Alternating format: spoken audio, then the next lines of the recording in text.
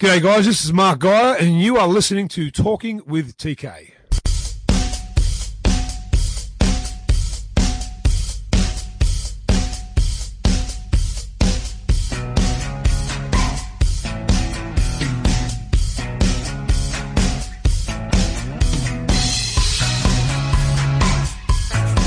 Guys, welcome back to Talking with TK. I'm your host Tristan Cannell. We are up to episode 99. And we've got one of the absolute legends and gentlemen of rugby league in none other than MG, Mark Geyer. MG, one of my favourite players growing up. You know, he just had that switch between, you know, that intensity that he brought to the field, and he was just so explosive on that football field. A couple of the first grand finals I watched was that 1990 and 1991 games against that Penrith played against Canberra. Of course, securing Penrith their first victory in 1991, and who could forget when Mark Geyer came back from the sin bin, his impact on that game, that jump hug that he did with Royce Simmons, and Royce scored that match-winning tries. It's something that I don't even go for Penrith, and it's something that I'll never forget. But MG had a great career, probably a shorter career than he probably wanted. 180 first-grade games in the end. He represented both New South Wales and Australia, going on the 1990 Kangaroo Tour. Who can forget that 1991 little stouch that he had with the King, Wally Lewis.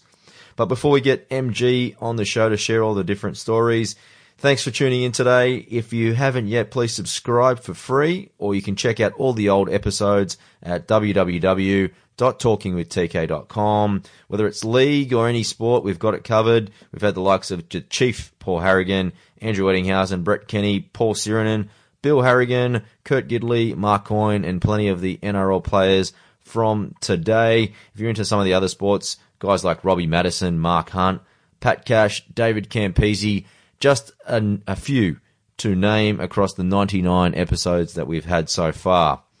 Please connect with me on Facebook. You can please like the page. It is Talking with TK. I'll keep you up to date and also have little snippets from all the different previews and upcoming guests that are coming on. Please also send me an email, tristan@talkingwithtk.com, if you want to get in touch with me in terms of any suggestions for the show. In particular, I'd love always to hear from people that have guest requests, especially with Season 2 coming up. I do, obviously love my league and my union, but always happy to hear who would you like to see on the show. And, be on the lookout for next week's episode as well. It's our 100th, and it's going to be with Alex McKinnon. I'll have a short preview for you midway through the show. But for now, I really want to get into this episode, and I introduce the legend, MG, Mark Geyer.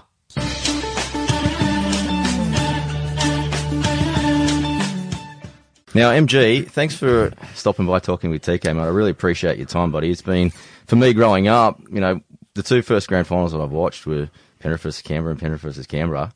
But something I did notice, and I never noticed it until I watched the replay, Triple M actually sleeve sponsored the Panthers in the year that you won. Do you believe kind of in, not fate or, what's the word for it? Coincidence? Oh, I definitely do. Yeah, irony. Yeah. It's, I remember that year, 91, we came down to Bondi, where Triple M Studios were then. And there's a photo doing the rounds with Uncle Doug, and he's blessing Brandy and Ben and Brad Fittler. And it was on the front page of the Mirror or whatever was back there. Yeah. And we had these big bomber jackets given to us that year that we also had on the left-hand side, the Triple M logo. So, yeah, it's more than a coincidence, isn't it, that here I am. This is my 10th year been working here, so strange. The world goes in funny ways. Yeah, but it's not amazing that you've built this career because you've always been such a charismatic person. So it's no real surprise to seeing you kill it for the last 10 years. But do you sometimes surprise yourself how your life has kind of gone from being because you've seen it all, kind of superstar footballer, facing adversity, having to rebuild yourself, and you've had to do this in all sorts of different areas. And then what you've built now is outstanding. I think it's just reserves that you got your own show on the Arvo. So, look, it's been thanks for that. But it's been a hard process. I've had some really dark times. I've had some absolutely jubilant times where you don't think you can get any higher as far as team sport goes. Winning a grand final with your mates was the best. You know, and then 3 years later after that, I was playing for Umina at Central Coast, and then I was over in Perth, and then had my first child in 95 and came back to Penrith, and basically had to build a lot of bridges to get them to agree to have me back at the foot of the mountains. And, then 5 kids later, and I basically, when I retired in 2000, I just said, you know, after what I've been through in the last decade, just don't say no to anything. Whatever comes your way, you know, because I wasn't really prepared to retire. I had no plan B. I just thought I'd keep playing. You don't really, you know, it's hard to give away something that you've been doing since you were 4 years of age, and when that time comes, it's scary. And when I did it, I was lucky that I had a bit of a mentor in Lou Zavanovic, who's still involved with the Penrith team, and he's got his own business, Cabe Enterprises, and he had a factory out west, out Penrith, basically manufacturing training clothes and old Scats. Yeah. Scats Sportswear, yeah, that's the one. And Stevie Carter was working for them. I said to Scott, do you reckon there's any more work for me there? And so I went from being on, I think I was on a 400 grand my last year of footy in 2000 to $750 a week with 3 kids and a mortgage. So, reality hit me pretty suddenly with a thud, and my first gig in any sort of media was C91.3 at Campbelltown. Rob Duckworth was the morning announcer down there, and I kind of knew him from the Triple M days, and he rang me one day and said, we need someone to do a footy tipping on the Friday, and then on a Monday we'll talk to you about the results. I said, yeah, sweet. I think they gave me $100 a week for doing that. And, and then I did that, and then I did a bit of ABC radio commentary. Then I did a bit of 2UE, a bit of 2GB, C90, Talking Sport, 2SM for 3 or 4 years. And then 2007 I did Monday Night Footy here at Triple M, and a year and a half later, in that meantime, I was doing Dead Set Legends on a Saturday with Rabs and Dan Ganane and Billy Birmingham. Yeah. And then the Breakfast Show came up, and I auditioned, and luckily I got the part, and we celebrated 9 years. Well, the boys and girls celebrated 9 years on the 16th of August, and I started my show this year, which is the Rush Hour with MG, which I friggin' love. It's absolutely brilliant. Yeah. Now, do you put all this, the way when I talk to kids these days, it's like they want everything so quickly. They're not willing to do that. Of course, I've got 5 of them. That groundwork. I know. That story I love about you is your 12th birthday when your mum gives you those paddle pop sticks and those values that she instilled in you from a young age. Yeah. Obviously, that still carries on to today because your willingness to put in the hard work, even though most people would say that you've already made it, you're still working as hard now as you did all those years ago. I'm working harder now. Yeah. I'm working harder now, but I'm working harder in different avenues. I'm working harder now to make other people happier. I used to work really hard to make myself happy. Yeah. But as soon as you have kids, you have got somebody else to worry about and think about. So your whole focus changes and shifts, and mine did. I think my wife said a famous quote a few years ago to me that I'd never heard of before, but she said, to whom much is given, much is expected. And it took me, and she wrote it down one night for me at home on a little post-it note, and I put it above my desk. Yeah. And every morning I look at it, and, then that's why I kind of dived into charities as much as I have, and when you can help somebody who's less fortunate than yourself, it's a good feeling. Absolutely. Now, you just mentioned your wife, Megan, correct? So, Megan, Ben, Greg, Who do you meet first? Greg. Met Greg first because I was playing under 23s at Penrith in 85 and 86. What was the relationship like? Was it just a high? He was the mega god. He was the demigod. He was. Did you have his poster on your wall? No, I didn't. I was a Manly fan. Oh, yeah. Until I played for Penrith here in 85, and Graham Moody and Terry Randall were 2 of my favourites growing up. And, I liked Manly, and then when I started to gravitate towards maybe going next level in footy, then I took a keen eye on Penrith, and it coincided with Greg Alexander playing for Penrith, because as soon as he went to Penrith, we kind of, the outside world went, where's Penrith? Like, who is this Penrith? Who's this superstar that is playing for Penrith, and I know he knocked back a big deal to go to Parramatta, and he was our first really first superstar we had at Penrith. And we'd chat and we'd talk. But Brandy had his first grade mates, and I had my under-23s mates. And I remember I met Megan one day. I was watching Ben and Peter trial in the lower grades for Harold Matthews or SG Ball, and I saw her with a group of her friends, and I was looking from afar and thought you were a bit of a spark. Caught her eye, and I thought she's pretty, and didn't really speak much to her then. And I saw her one night at the club, and we got chatting, and then presentation 1986, she came, and that's basically when we first started talking. And from that day on, I basically lived at the Alexander House, and we hit it off straight away, and got married in 1993, and been together since 1986. So it's been a good union. Absolutely. 86, you made your debut off the bench against Para, against the star-studded team. Yeah. Was it like the last game at Para or something like that? It was. And it was Ray Price and Mick Cronin's last game at Parramatta. Wow. And back in them days, you could play an under-23s, and then the reserve grade coach would say to the under-23s coach, who played well, and I'll give them a spot on the bench. And they might get a run, but, might get an extra $50 if they get a run. So I was lucky enough that I played in 23s that day. Then I got put on the bench for reserve grade. I got a run. And then Tim Sheen said to the reserve grade coach, who went well, he said, well, this young bloke come on and went pretty well for the 15 minutes that he went on, so put him on the bench. So who was coach at the time? Tim Sheen. So Tim Sheen was first grade coach? Yeah. Yeah. And so I sat on the bench, and I think it was about $200 if you got on for first grade, which is a lot of money back then. Yeah, I was only on $1,200 for the whole year, so. Yeah. There was about 5 minutes to go, and the phone rang, and Ronnie Oxley, our old trainer, said, "Mountain, you're on." And I said, "Oh, shit. Oh, wow." So I just it was a blur, it was a TV game. What number were you wearing? I think 35, 36. Yeah, because they went into the orders back in the day. The same number I wore in 1923s that day in the second row. Have you still got the jersey? Yeah. Still got it. How are you so good? Yeah, so. Did you frame it up and stuff? No, I didn't. It's just like most of my most of my old jerseys and apparel. That's somewhere in a box at Mum's house up the Central Coast. Yeah. Or a mate's got it somewhere. But yeah, it's a lot of, like in the history books. It's got made my debut in '87 against the Doggies in round 12. Yeah. But in actual fact, the first time I ran onto a first grade field was in 1986, and Ray Warren, who was commentating, he said this young bloke running on the field with tape around his ears, and he's got more strapping on his body than Cardigan Bay, which was a famous trotter back in the day. Yep.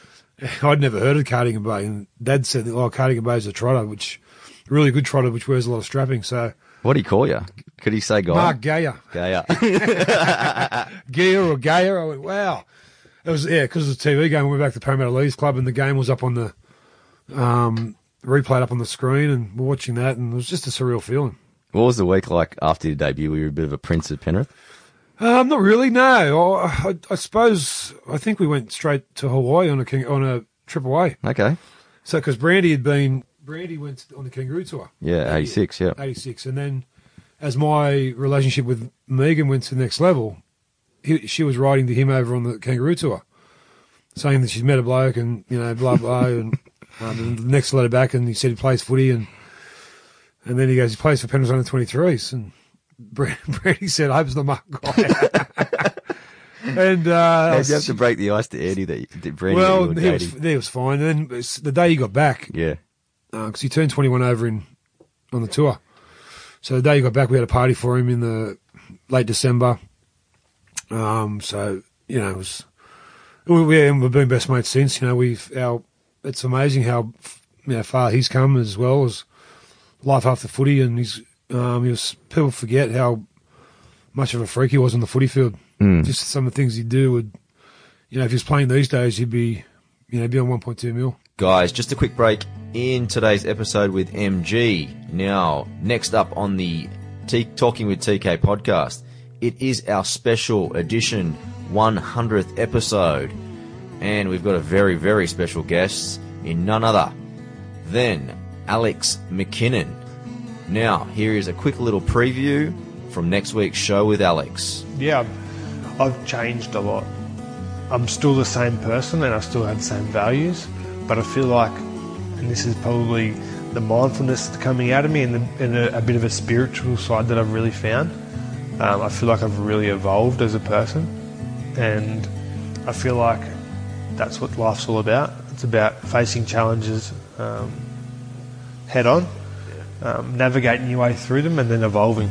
And I think once you can strip it all back and clearly see yourself like that and see each challenge like that, and consciously, when you're in tune with who you are, enter those situations, and whether you're ready for them or not, once you feel that challenge, once you overcome it and push through it, at the end you'll see a clear elevation of yourself, and that's where I'm at.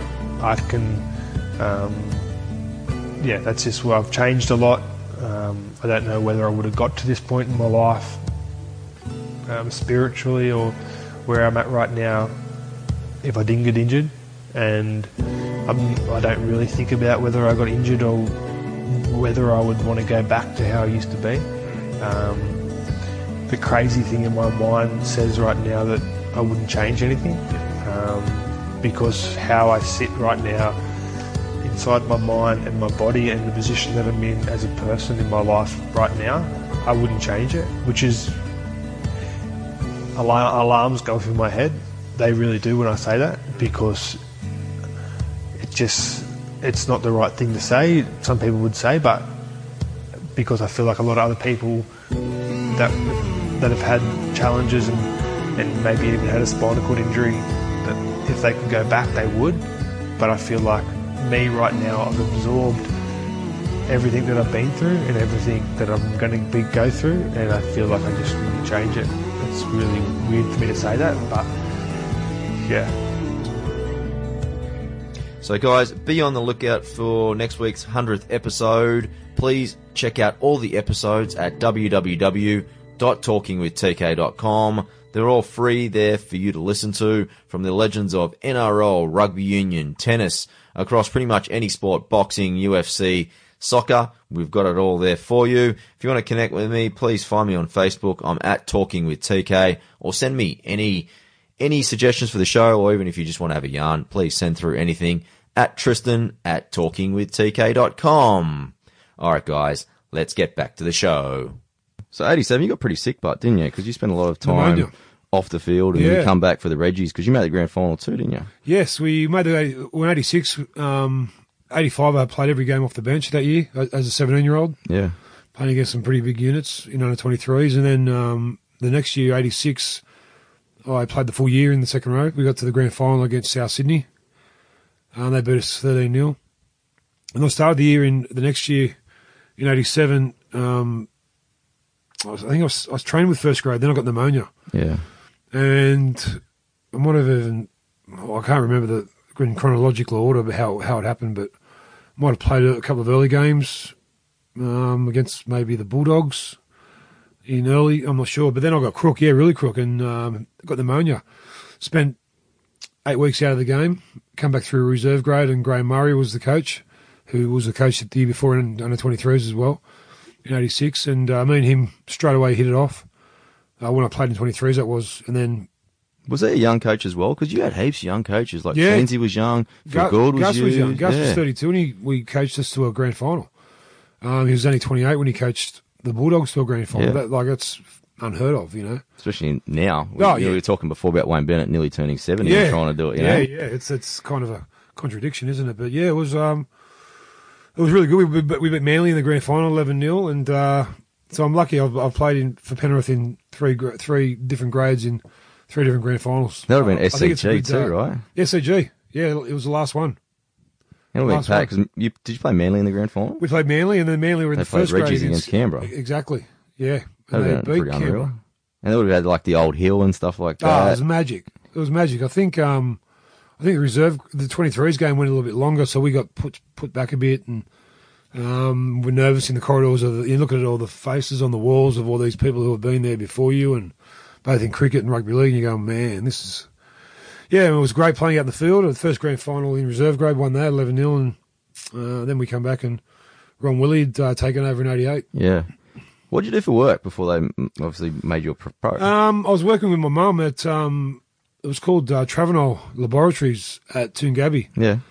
Where she was like a first hand, and I was in the warehouse, and it's now called Baxter, I think. Okay. So I was working there every day, getting up at 5:30, starting at 6, working till 2:30, coming home, going training, 3 days a week, Tuesday, Thursday, Saturday mornings, and playing usually on a Sunday. Were you still doing that during the grand final years? No, in the grand final years I was in maintenance. That's what they call it. Maintenance is basically following the late, beautiful, great Steve Waddell around, who was a electrician, and being his trade assistant, passing him as a shifter. And most of the time we'd go to sleep, because after a big Sunday on the drink, we'd go up and have a little sleep. And so I did that for 2 years in 88 and 89 and maybe 90. And then I was I went to marketing with Royce. Royce was in charge of marketing, and I said, can I have a job in marketing? And got a job in that. And in all my time of marketing, I saw one ad in the magazine. Oh, my God. And I didn't know you had to send people invoice. I just took the cash off the bloke and put it in my pocket. $60 from a hairdresser in Katoomba. MG, the 1990 Kangaroo Tour, you got selected on that. Who was your roomie on that tour? Started off as Cardi.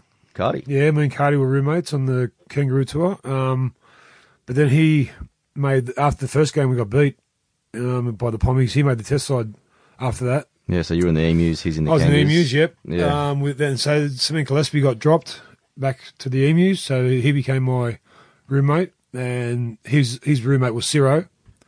So Cardi went with Ciro, and me and Cement roomed together, which was pretty crazy. Yeah, Ciro told me the other day when I had him on that he regrets 86 a little bit because he partied a little bit too much, and he wishes someone just pulled him in a little bit and said, look, you got to find your balance. How'd you go? Oh, I was fine. But I think Brad Fittler would say the same thing about 1990. Yeah. He went away as an 86 kilo prodigy, come back as a 101 kilo prop. chunk of love, he's, and I think he'd probably say the same thing, but, we're young kids. I had my 22nd birthday over there, it is what it is. I think if you can have regret. And look, Ciro was one of the, saying that, he held his own on the 1990 Kangaroo Tour as well. Absolutely. He was our music man. He'd be at the back of the bus and putting all the music on like he did for the Origin side this year. And that was a surreal experience, going away on a Kangaroo Tour, because all of a sudden you're on the same bus with blokes you don't know much about. You've seen a lot of you played against them, the Balmain boys who were good, Canberra, Broncos. How good was that second test, but when you guys were down? Oh, yeah. That try that ET set up for Cliff Lyons that went through like a million hands. Old Trafford.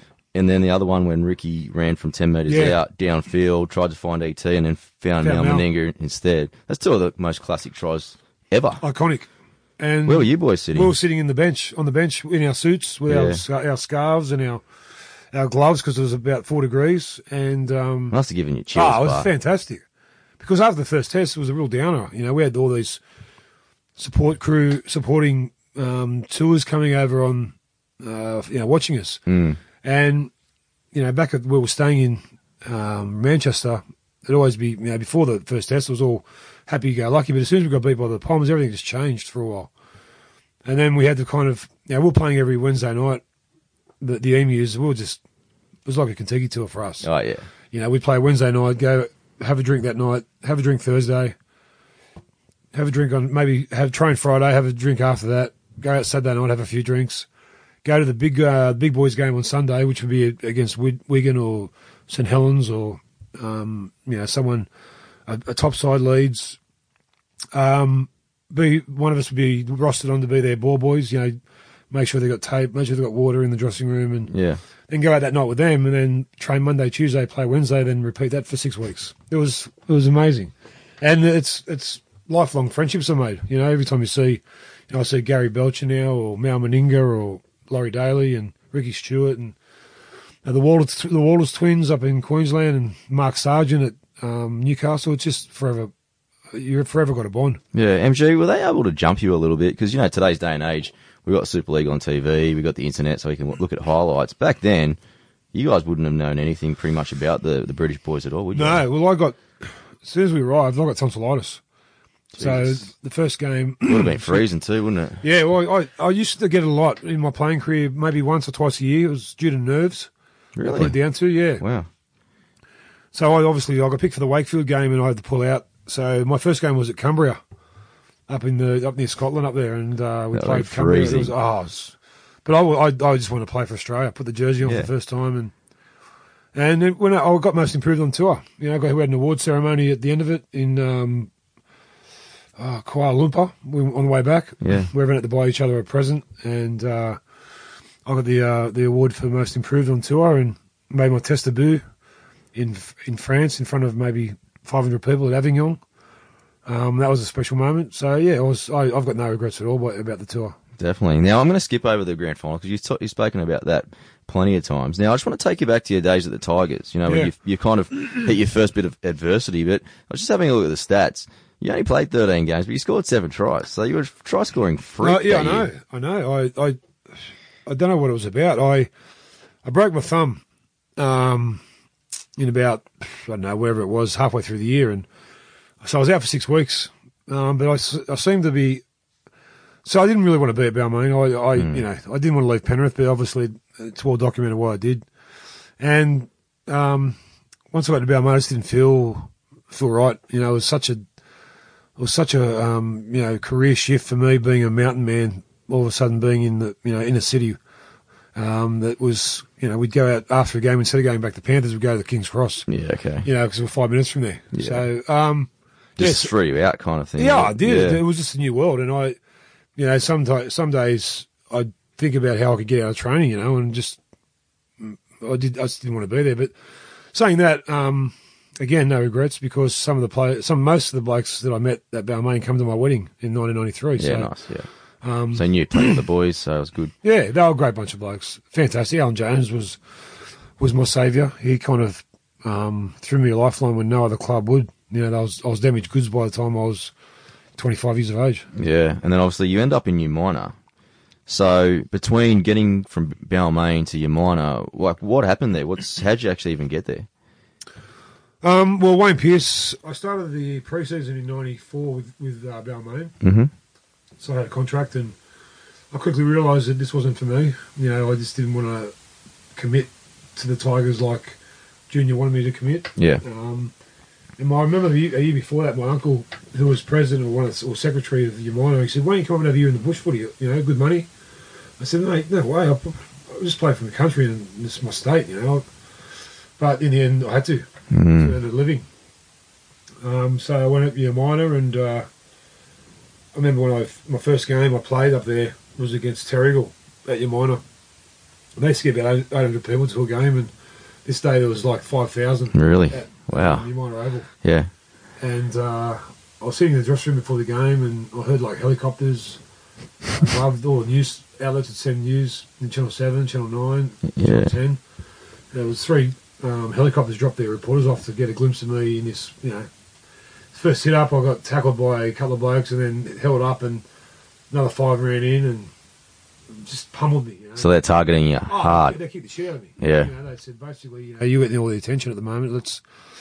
And even the ball boy come in and kicked me in the shins like to piss off back to Penrith, And, but we won the comp and played in front of 10,000 people at Graham Park, which is now Blue Tongue Stadium, and so again, you can't regret what you've done because you've done it. And if you start regretting it, it eats away at your core, and you can't get on with life if you keep regretting things. So I'm lucky I've had my missus with me, Meg. She's been, the rock of Gibraltar. And without her, I don't know what I'd be doing. I speak quite honestly when I say that. She was there when I needed her most, and she was there when, I was a mug as well. So the fact that we're still together 32 years later is testimony not to me but to her. Guys, just another quick break in the episode with MG. Now, last week on the show, another NRL legend in former Queensland great Kevin Campion. He's had quite the illustrious career.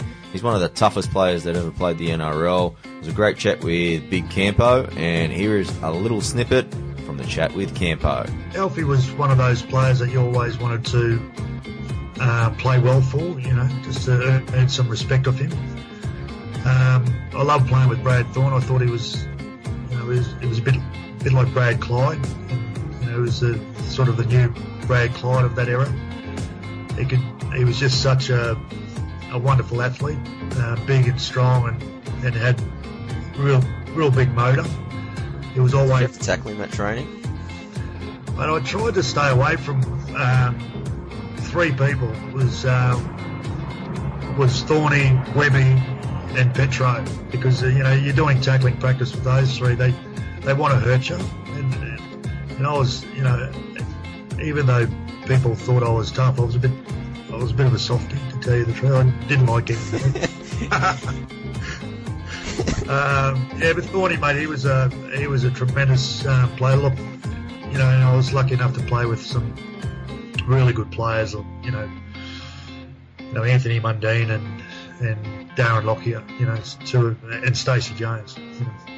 Just amazing athletes, but tremendous blokes. So please go back and check out that episode. If you haven't yet, you can subscribe for free. Easiest way, go to the website, www.talkingwithtk.com. There'll be links for all the different devices that you can subscribe for free on the show. Please get in touch, connect with me. I'm at Talking with TK across my Facebook or also my Twitter. And it's Tristan Nell on my Instagram. I'm pretty active on my LinkedIn. It's just Tristan Cannell, which is K''NELL, or send me a quick email, tristan@talkingwithtk.com. All right, guys, let's wrap this up with MG. A great man that you mentioned the other night on your show, you did the Sharkies' greatest five of all time, and you put Sludge at number one, which I agree with. Now, he was in charge of the Western Reds in 95. Is there a little story from how you signed with the Reds? Sludge come after I'd signed. I signed with the Western Reds. I was at Balmain, and when I got a call from Peter Mulholland, he said, "Mate, we're putting a new team in 95 in Perth," and I went, "Oh, wow." So Gordon Allen, the CEO, and him came to Leichhardt Oval one day, and when I was training, and this is when I had my broken thumb. I was out injured at Balmain, and they said, "We've signed Brad Mackay. He's going to be our captain. We want you to be our next signing. Yeah, we think you might attract some other players." And I said, "How much?" They said $180,000 a year for 3 years. I went, "Yep, done." So went through the rest of 93, knowing that I've got a contract at Western Reds. And once I was at Umina, I kind of forgot about Western Reds, and until it was time to go over there. And I'd lost a lot of weight. I wasn't doing any weight training, and I was abusing my body and on the piss every day. And so I went over there, and Megs, again, she was maybe seven months pregnant. We went over there, and for 2 weeks we just stayed in a hotel and had room service every night, club sandwiches, and I put on about 8-9 kilos. I went up to 105, 107, and then I loved. And then 2 games in, we played St George first game. We beat them in front of 25,000 people at Wacker. Fantastic, 42 degrees heat. But we were used to. We trained in it all off season. So, and then second game, we got a call from one of the board members saying that this John Rebo starting up a rebel competition called Super League, and we're going to be part of it. So Ken Cowley and David Galba coming to Perth tomorrow night after the Sharks game to talk about it. And we went, geez, so you've all got to be at the Sheraton at midnight. So nice and secretive. Our whole team, Brad Mackay he signed with the ARL, so there's 3 or 4 of them did, but the rest pledged our allegiance to this new competition. And it was funny watching, the blokes who were on the bench for reserve grade going in first, kind of was in status type order. They'd go in 20s reserve grade. Yeah, with the younger. Well, yeah, it was just. I think it was. They wanted 20. They wanted 30. Yeah, they wanted 30 players. So they picked the 30 players they wanted. And watching people coming out of the meetings, everyone was just like big smiles, like Cheshire Cats. One bloke did a cartwheel. So I'm buying a BMW. Yes, So they. And then I realised why, because it was my turn, and I went in and I said, what's going on? They said, they wrote it on a bit of paper, how much they're willing to pay me, and it was triple what I was on at that time. So, it's money I couldn't knock back. And then for signing with Super League, you get this amount. as well. So it was monopoly money. It was crazy. Got me out of all my debt that I'd accrued over the last 3 years. Yep. I had a lot of debt. I had a lot of people, a lot of money. Paid all that back. And then, we were Super League. We were aligned with Super League. So it was weird, Then we had that mid-year challenge against the Pommies. And then 97 came around pretty quickly. At the end of 97, about October, it was September, October, they said, we're folding. We can't sustain a team over here anymore. And there's going to be a new team in Melbourne where John Rebo's going, and he wants these players to go to Melbourne, and my name wasn't on the list. But your brother's wasn't it? Yeah, my brother's was, yeah. And so it was like another dozen of the Western Res players, Robbie Kearns and Rodney Howe, and but I feel there was 5 or 6 or 7 of the other players who weren't. So me and my wife said, what are we going to do? I said, I've got to ring Royce at Penrith and see if there's any chance of me going back there. And I rang him up. He said, yeah. He said, but because Super League was still paying my contract for 2 years back at Penrith, so Penrith got me for nothing. They just, I went back there as a 30-year-old, and it was three of my favourite years of my life were back there because by this stage I had 3 kids. And I was a mentor. I overnight became this mentor that I'd never really grasped in Perth. I was still partying like the young blokes with my brother and his mates over in Perth, and wasn't, doing the extras and stuff until I come back to Penrith, and I realised that, shit, this is real. I've got to knuckle down, and I played every game in the first couple of years. I'd done it with my back, had a discectomy in my back, which would put me out for 12 weeks in 99. And then come back in 2000, and we made the semis. We got knocked out in the first round, in Canberra, or maybe we come fourth. We got another bite. I'm not sure, but yeah, I was ready to have another year. And Royce called me into his office, and he said, "How you feeling?" I said, "Good, ready for off season." He goes, "I just want to show you something." He had a couple of TVs on his desk, and one was of me in my prime having a run, and one was me in my last year in 2000. And he pressed play on both, and the one on the right with me in 2000 looked like he had paused. You felt slow-mo, didn't you? Yeah, he was on slow-mo. I'm going, is that me? Is that how I'm playing? He goes, yeah. I said, no, I can't. I've got to give it up. He goes, well, mate, that's what I don't want you to ever play a year too long and, and not be in first grade and finish your in reserve grade, because that's where you're heading. Yeah.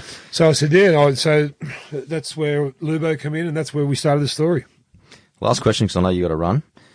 You just talked about mentoring, and, early in your career, leadership wasn't something that you looked at all. You were a free spirit, and you performed on the field, and you probably just looked for yourself. You talked about just being a mentor. Did you really enjoy that? And in terms of mentoring and that leadership side of yourself, who over your career did you really admire in terms of leadership qualities, and maybe something that you took from them and wanted to kind of spread to the new former Panthers that were coming through? It's funny because I never really got taught how to be a mentor. No one teaches you these things. Like no one teaches you how to be a father. No one teaches you how to be a good husband. Just like an on-the-job sort of thing. There's no playbook. Yeah. You just get out there and do it. You try your hardest. That's a hard thing. That's why there's 51% of marriages ending in divorce these days. It's very hard to sustain a marriage. It's a give and take. And as I said, you got to find the right partner. And but as far as footy goes, I kind of just gravitated towards it when I came back. There was young blokes like the Pullatua brothers, Tony and Frank. There was Ned Kadich, Andrew Hinson, Freddie Peterson, Lee Hopkins, all these young blokes coming through Penrith, Bobby Thompson's, who were kind of in awe of me. And I thought, why? Why? I'm just a bloody... But sometimes your reputation precedes you, and you don't see it, but other people do. And so we started training, doing extra training sessions with these young blokes. And I kind of made that our... my issue. So did you call it? Yeah. Yeah. I said, okay. Like Simo, Royce kind of said to me, we've got these blokes coming through. I want you to, so put me in a group with them as far as training goes. Put me, when we did, physical fitness, put me in the group with them to both push me and push them. Yeah. Would you give it to the boys? Oh yeah, I was fit, very fit for a 30-year-old, Yeah. but as time went on, they caught me. They realised that with a lot of, hard work comes great reward. And Tony Pulatua in particular was one of them blokes. I roomed with him on the road everywhere we went, and he's such a sensational bloke. You know, I watch him from afar with his family, and that's the thing about rugby league. It's you got friends forever. That's why it's so hard to give up. You know, that's why Paul Gallen's playing another year. You're a long time retired. But I'll go back to that saying that my wife said to me that who much is given. I've been given a lot. I've been given, you know, such a great life, and it's only natural that I give some back.